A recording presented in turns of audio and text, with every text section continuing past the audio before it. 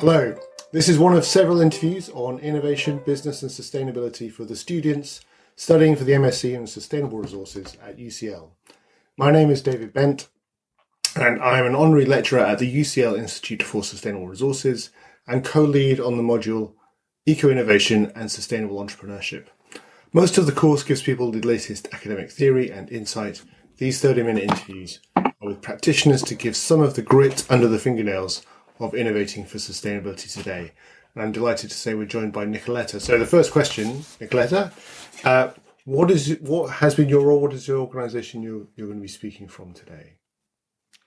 Yeah, well, first of all, David, thank you for including me in this series of interviews. Hello also to your students who will be listening to this interview. I will draw from a role that I had in my former organization. I used to work for Dow. I have spent actually most of my career with Dow. And in my more recent role, I was Technology and Sustainability Director for Dow's Olympic and Sports Solutions business. I'll also draw from my experience that I had since then. So I retired from Dow in March 2021. And since then, I've set up a consulting company, Applied Sustainability GmbH. And as the name says, it's about helping make sustainability real. So I'll draw from these two roles as Technology and Sustainability Director and as a co-founder of this new venture. Great. And so thinking about those two ones, particularly as in the first instance, Dow, what was that role? What did it really mean in that department? Yes. Yeah, so Dow was the partner of the IOC and the Olympic Games, so one of the top partners of the Olympic movement. And in that partnership, I was leading the team to implement our technology and sustainability programs. And specifically, we took on an additional challenge. We became the carbon partner of the Sochi and the Rio Olympic Games and also of the IOC. So in my role, I was able to oversee the development of this. It was a multi-stakeholder engagement program, and it was also a business sustainability program. And so that's really what I want to talk about in this interview also. And just for people who Dow is a huge company, but not everyone may have come across it.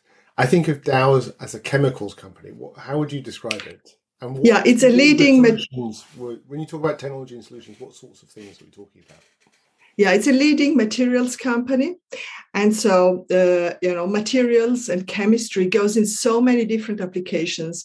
Actually, in general, you can think about really almost everything that surrounds you as being enabled in one way or the other by chemistry and materials.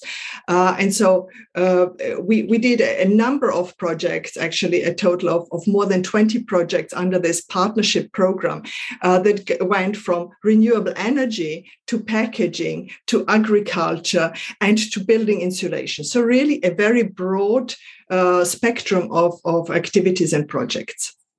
And in those, how was sustainability framed? Were there particular keywords? Was there particular issues which were included and some others which were excluded? What was meant by sustainability? Yes, well, in general, sustainability I want now to speak to the material sector. In the material sector, sustainability has probably three key components. One is around carbon emissions. The second is about circular economy or material waste in the environment. And the third component is probably around material safety. And these are all components that were integrated and are being integrated by most leading material science companies in their sustainability strategies.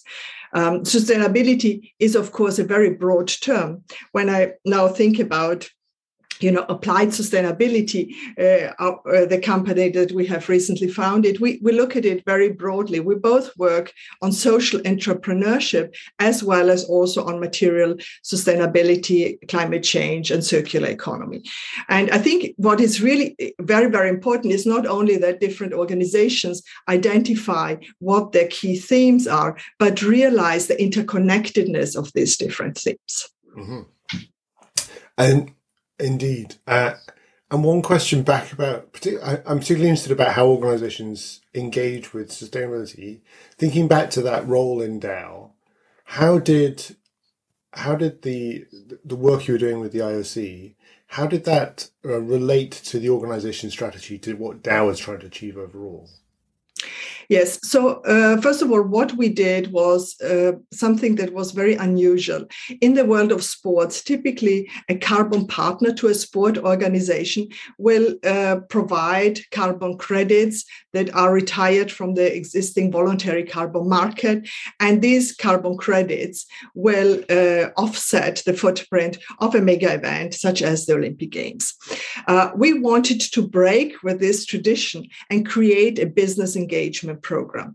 So what we actually did is we wanted to use our own technologies with our customers to initiate new projects that would lead to CO2 reductions. So you can already see that the strategy was from the very beginning to put sustainability and to put our materials and our knowledge at the core of the program. And again, as I said, to create new projects that would catalyze change in the geographies where they happened. And in order to do that, we had actually to make a whole program construction around that. Sure. And let's get to that in a second, but I just want to make sure our listeners have understand some of the terms. So, and the distinction you're drawing out there. So a carbon credit would be where somebody has planted a forest, has perhaps made some savings in their own emissions of their power station, whatever it is, and those avoided emissions or those sequestered emissions become available to something they can sell to somebody else who is behaving as they were before. They've admitted as much as they were going to do anyway, and they just buy the offsets to reduce the total emissions in the world, even though they themselves have not changed. That's carbon credits in a nutshell. And instead, what you're talking about is Dow working with the IOC and the businesses around the IOC to actually make direct savings and not to buy savings off of the marketplace. So it's a very engaged and deep difference. Yes. It's a lot more a collaboration program. And I think we can also maybe bring another term in. You talked about offsetting. Offsetting is very often just about the financial transaction. It's not a bad thing. It's just complementary. It needs to be complementary to business innovating and bringing new technologies to the market that are lead to lower CO2 emissions. And also another term maybe is insetting, where it's people collaborating within their value chain to reduce emissions. And I think all of these three approaches need to be very much complementary. We need to do all three of them. It's good to fund projects that have been done by other people in other geographies, but it also really important to engage your own business community as a business leader. Sure. So now let's move into the story which really illustrates the work that Dow is doing. So can you tell us about a good example? And I think you were starting with the business collaboration. So tell us about what you did and the beginning, middle, and end of what that was all about.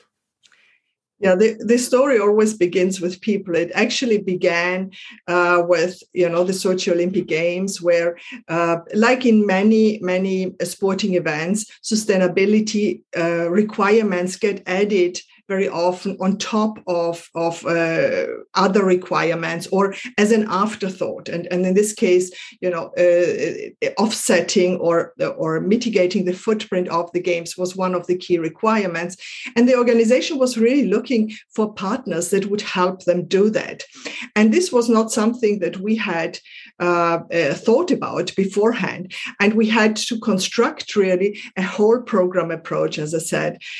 We had to create a framework that we had to get third-party validated and also make publicly available to make sure that our approach was considered credible. And then based on that, we then looked at who could be project partners, what kind of technologies would help us achieve our objectives, from the very beginning, every project had sort of a dual metric, an environmental metric and a business metric. And so we went after these very clear guidelines and very clear project requirements to put together a portfolio of activities and projects. And so there's almost like two layers to this. There's that partnership layer or portfolio where there's the relationship between DAO, IOC, and other partners. And then there's this second layer of specific projects which are applying material science with partners to find specific savings. And earlier on, you mentioned a couple of different domains that these were in. So one was in packaging, or you talked about packaging, you talked about agriculture, talked about energy. Could you just give us a flavour of one or two of those? Just what were the technologies? Who were the partners we were working with? What was innovative? Was there a physical product innovation? Was there an innovation in the process of getting it to happen? Or was the innovation at the level of how it was managed? Okay, these are quite a few questions at the same time. So the first thing we looked at is actually where do the emissions come from? And I would recommend everybody to think about that. If you want to reduce CO2 emissions in a specific geography, the projects need to happen locally. Very often we talk about greenhouse gas emissions at the very abstract global level. But in order to find sources of reduction, you need to think locally.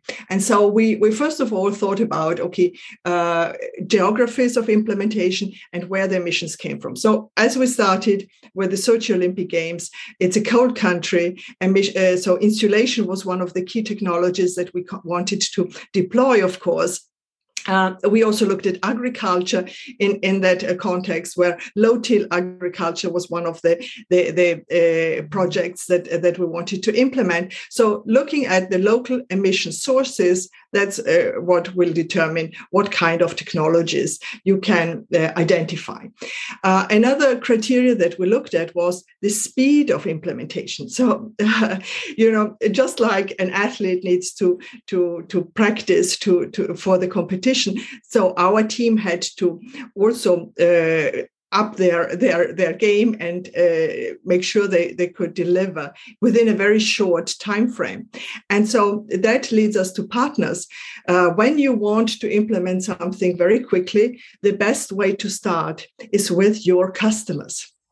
And so that's really, nothing like that would ever have happened without customers and the existing customer relationships that we could leverage. It's interesting. I mean, the students have just been hearing about how different theories of innovation either start with a technology push or some start with the market demand. But there's another bunch which start with the coupling between the customer and the firm. And that's what you're describing there, that it's by knowing the customer and knowing what the customer wants that you're able to find the right technology or innovate the right technology. If we take the example of the insulation, was that taking an existing material and just distributing it differently and putting it into that marketplace which it hadn't been in before at a speed and scale that it hadn't been in before? Or was there a need for some technological innovation, some new materials, some new ways of making them that was needed in order to make that to happen? By and large, when you want to get things done within a couple of years, you need to tap into existing technologies and existing innovation, or transfer them from other geographies into this target geography. So, and also at the core of this program was the thinking that actually most of the technologies already exist. We hear this in the recent report by the International Energy Agency, in the UN Environment Agency GAP report, wherever we can read that most of the technologies exist. So why is decarbonization not happening at a more rapid scale?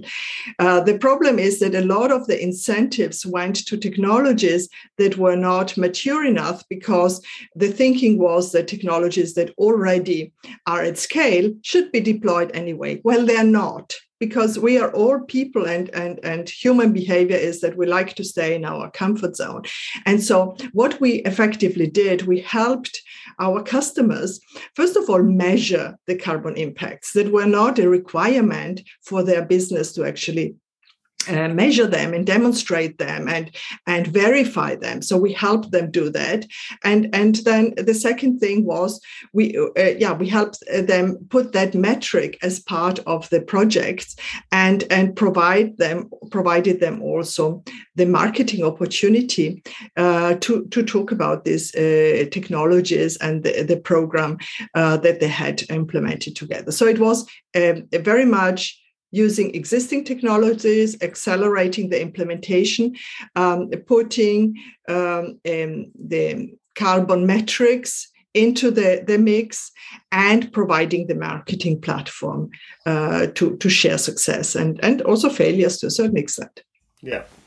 And I think one of the key points there, just to reiterate, people often split the innovation process into different phases. There's a pure invention phase of often in universities or in labs coming up with the material that goes into the installation. There's an innovation phase which makes that something which is ready to be commercialized. And then there's the selling and commercializing and the constant improvement phase. And what you're talking about there is just because a technology is ready on the shelf, it's made its way to the end of that innovation phase, does not mean that it will get scaled. And in order to scale it, there's actually, or diffuse it, and have it adopted, there's an awful lot of work that needs to be done there for lots of reasons, including it needs to displace its competitors. It needs to get people to pay attention to it who have lots of other things on their mind. They're busy with other things in their lives. You need to have distribution channels and ways in which it gets physically put into the walls in the case of insulation, none of which currently exists, that distribution channel. So it's like, just because the widget is there does not mean that it'll magically suddenly get everywhere. It will spread around the world. And so exactly. Yes. And in fact, I want to add one more than I mentioned. We actually even communicated to homeowners that by improving insulation of their windows through an insulation foam, they could reduce CO2 emissions, indicating, different sources that we had used, references for this work, and so on, and how that would help mitigate the carbon impacts of the Sochi Olympic Games. So even the communication to the homeowners and to the end user is something that we brought into some of these projects, depending on the project, of course. Sure. So then let's move a bit into the methods and practices. Were there particular ways, particular methods, particular frameworks that you used around innovating for sustainability, whether at the level of an individual product or at the level of the portfolio, to make sure that you were doing the right thing? Yes, so I want to talk maybe about two things here. Well, one, in general, in R&D in a materials company, there are a number of there is always a process, a stage gate process that is being used, and I don't want to go into mentioning the names of the stage gate processes because every organization has their favorite one. But in general, it is about the discovery phase, the scoping phase. Then you do a kind of feasibility study or proof of concept, and so on. Then you go into development and preparing, and then you go into scaling and preparing the launch, and then you go into full implementation. And these are typically stage gate processes. That means, there are clear deliverables after every one of this stage in order to be able to move on. There are criteria that need to be taken and activities that need to be covered in every stage. And there are cross-functional teams that work to develop this technology and to go through the process, and also cross-functional steering teams evaluate the progress.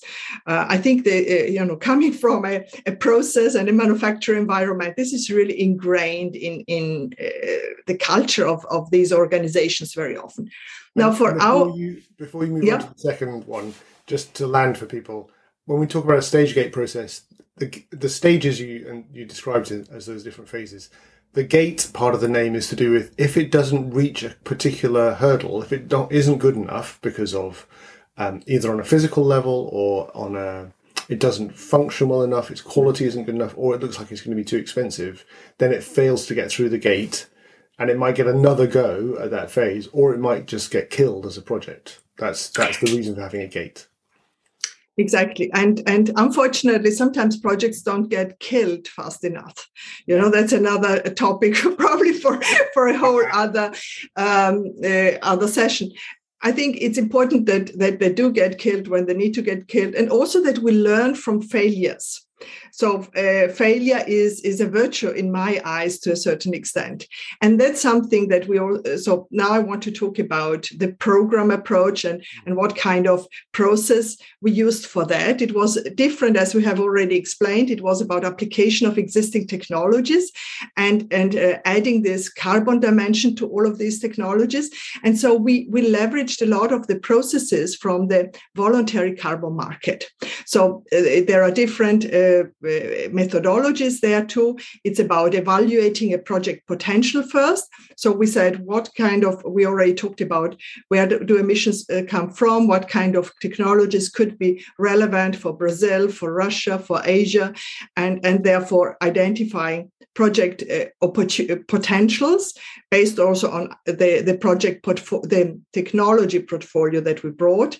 Then we selected a specific standard or a framework, which was, in our case, we had created our own framework.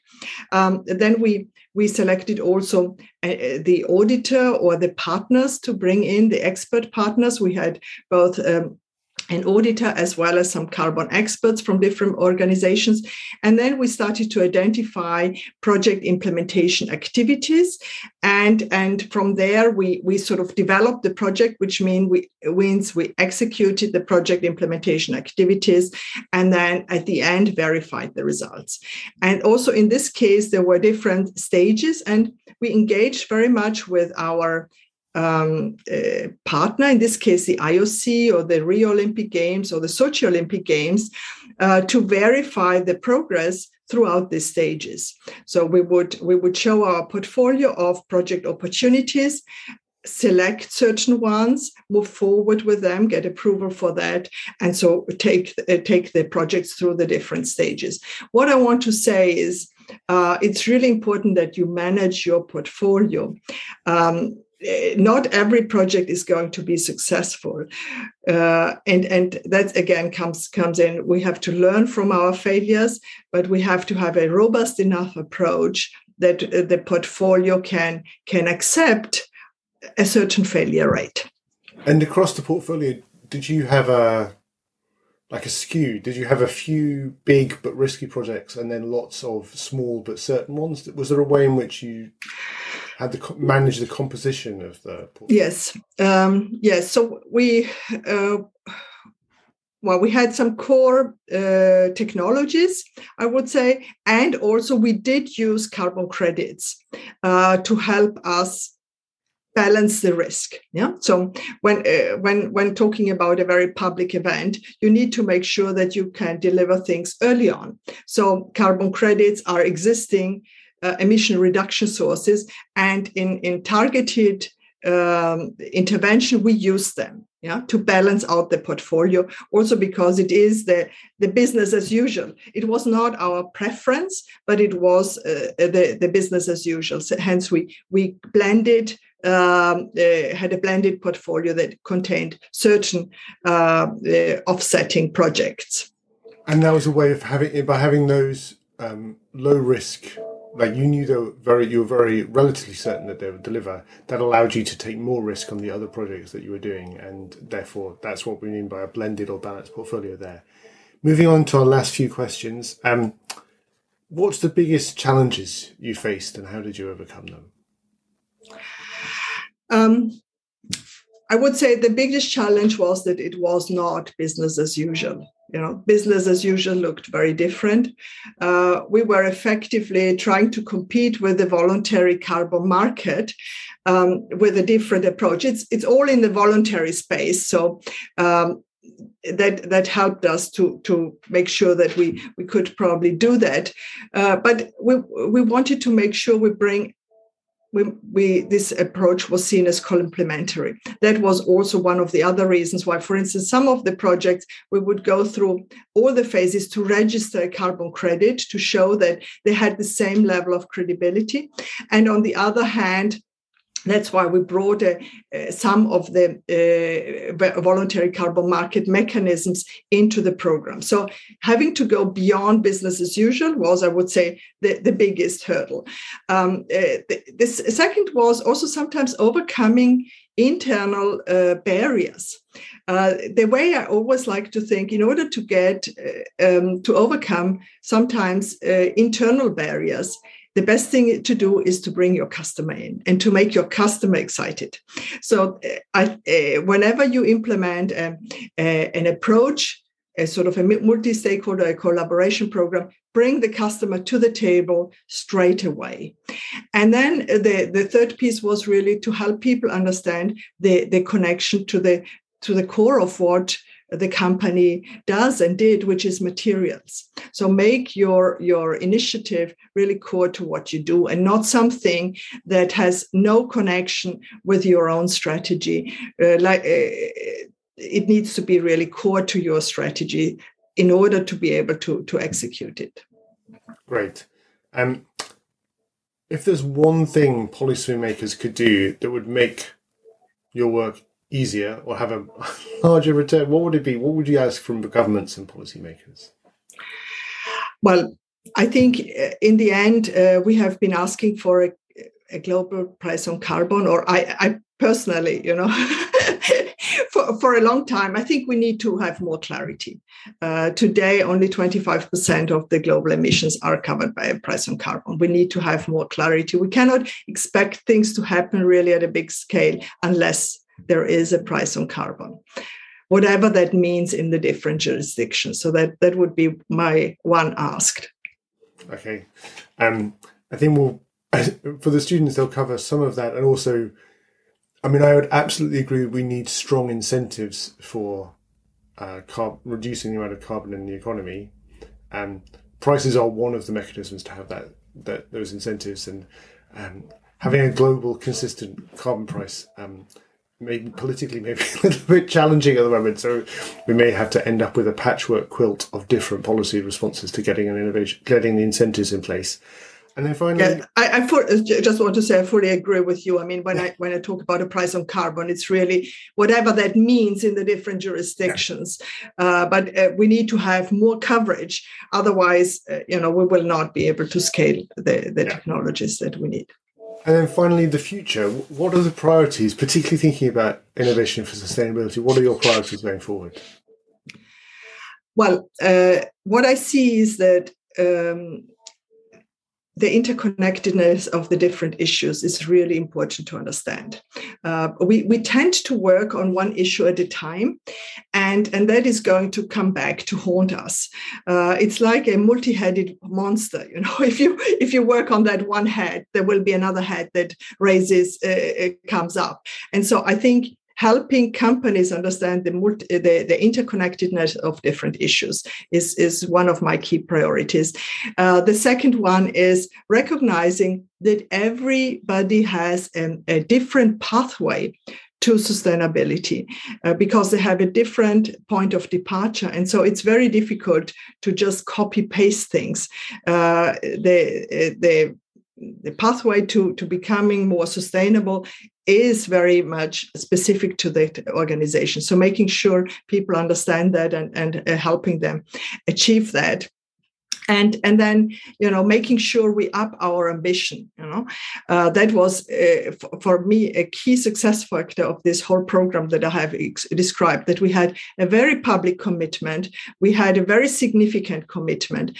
And so I think that's something and having this commitment actually creates a lot of alignment. If you have an incremental goal, it does not create alignment across the organization. But if you really give people goals that are very significant, where they say, we can't do this with our current business, we need to find new partners for that. That helps them really to think outside their business as usual.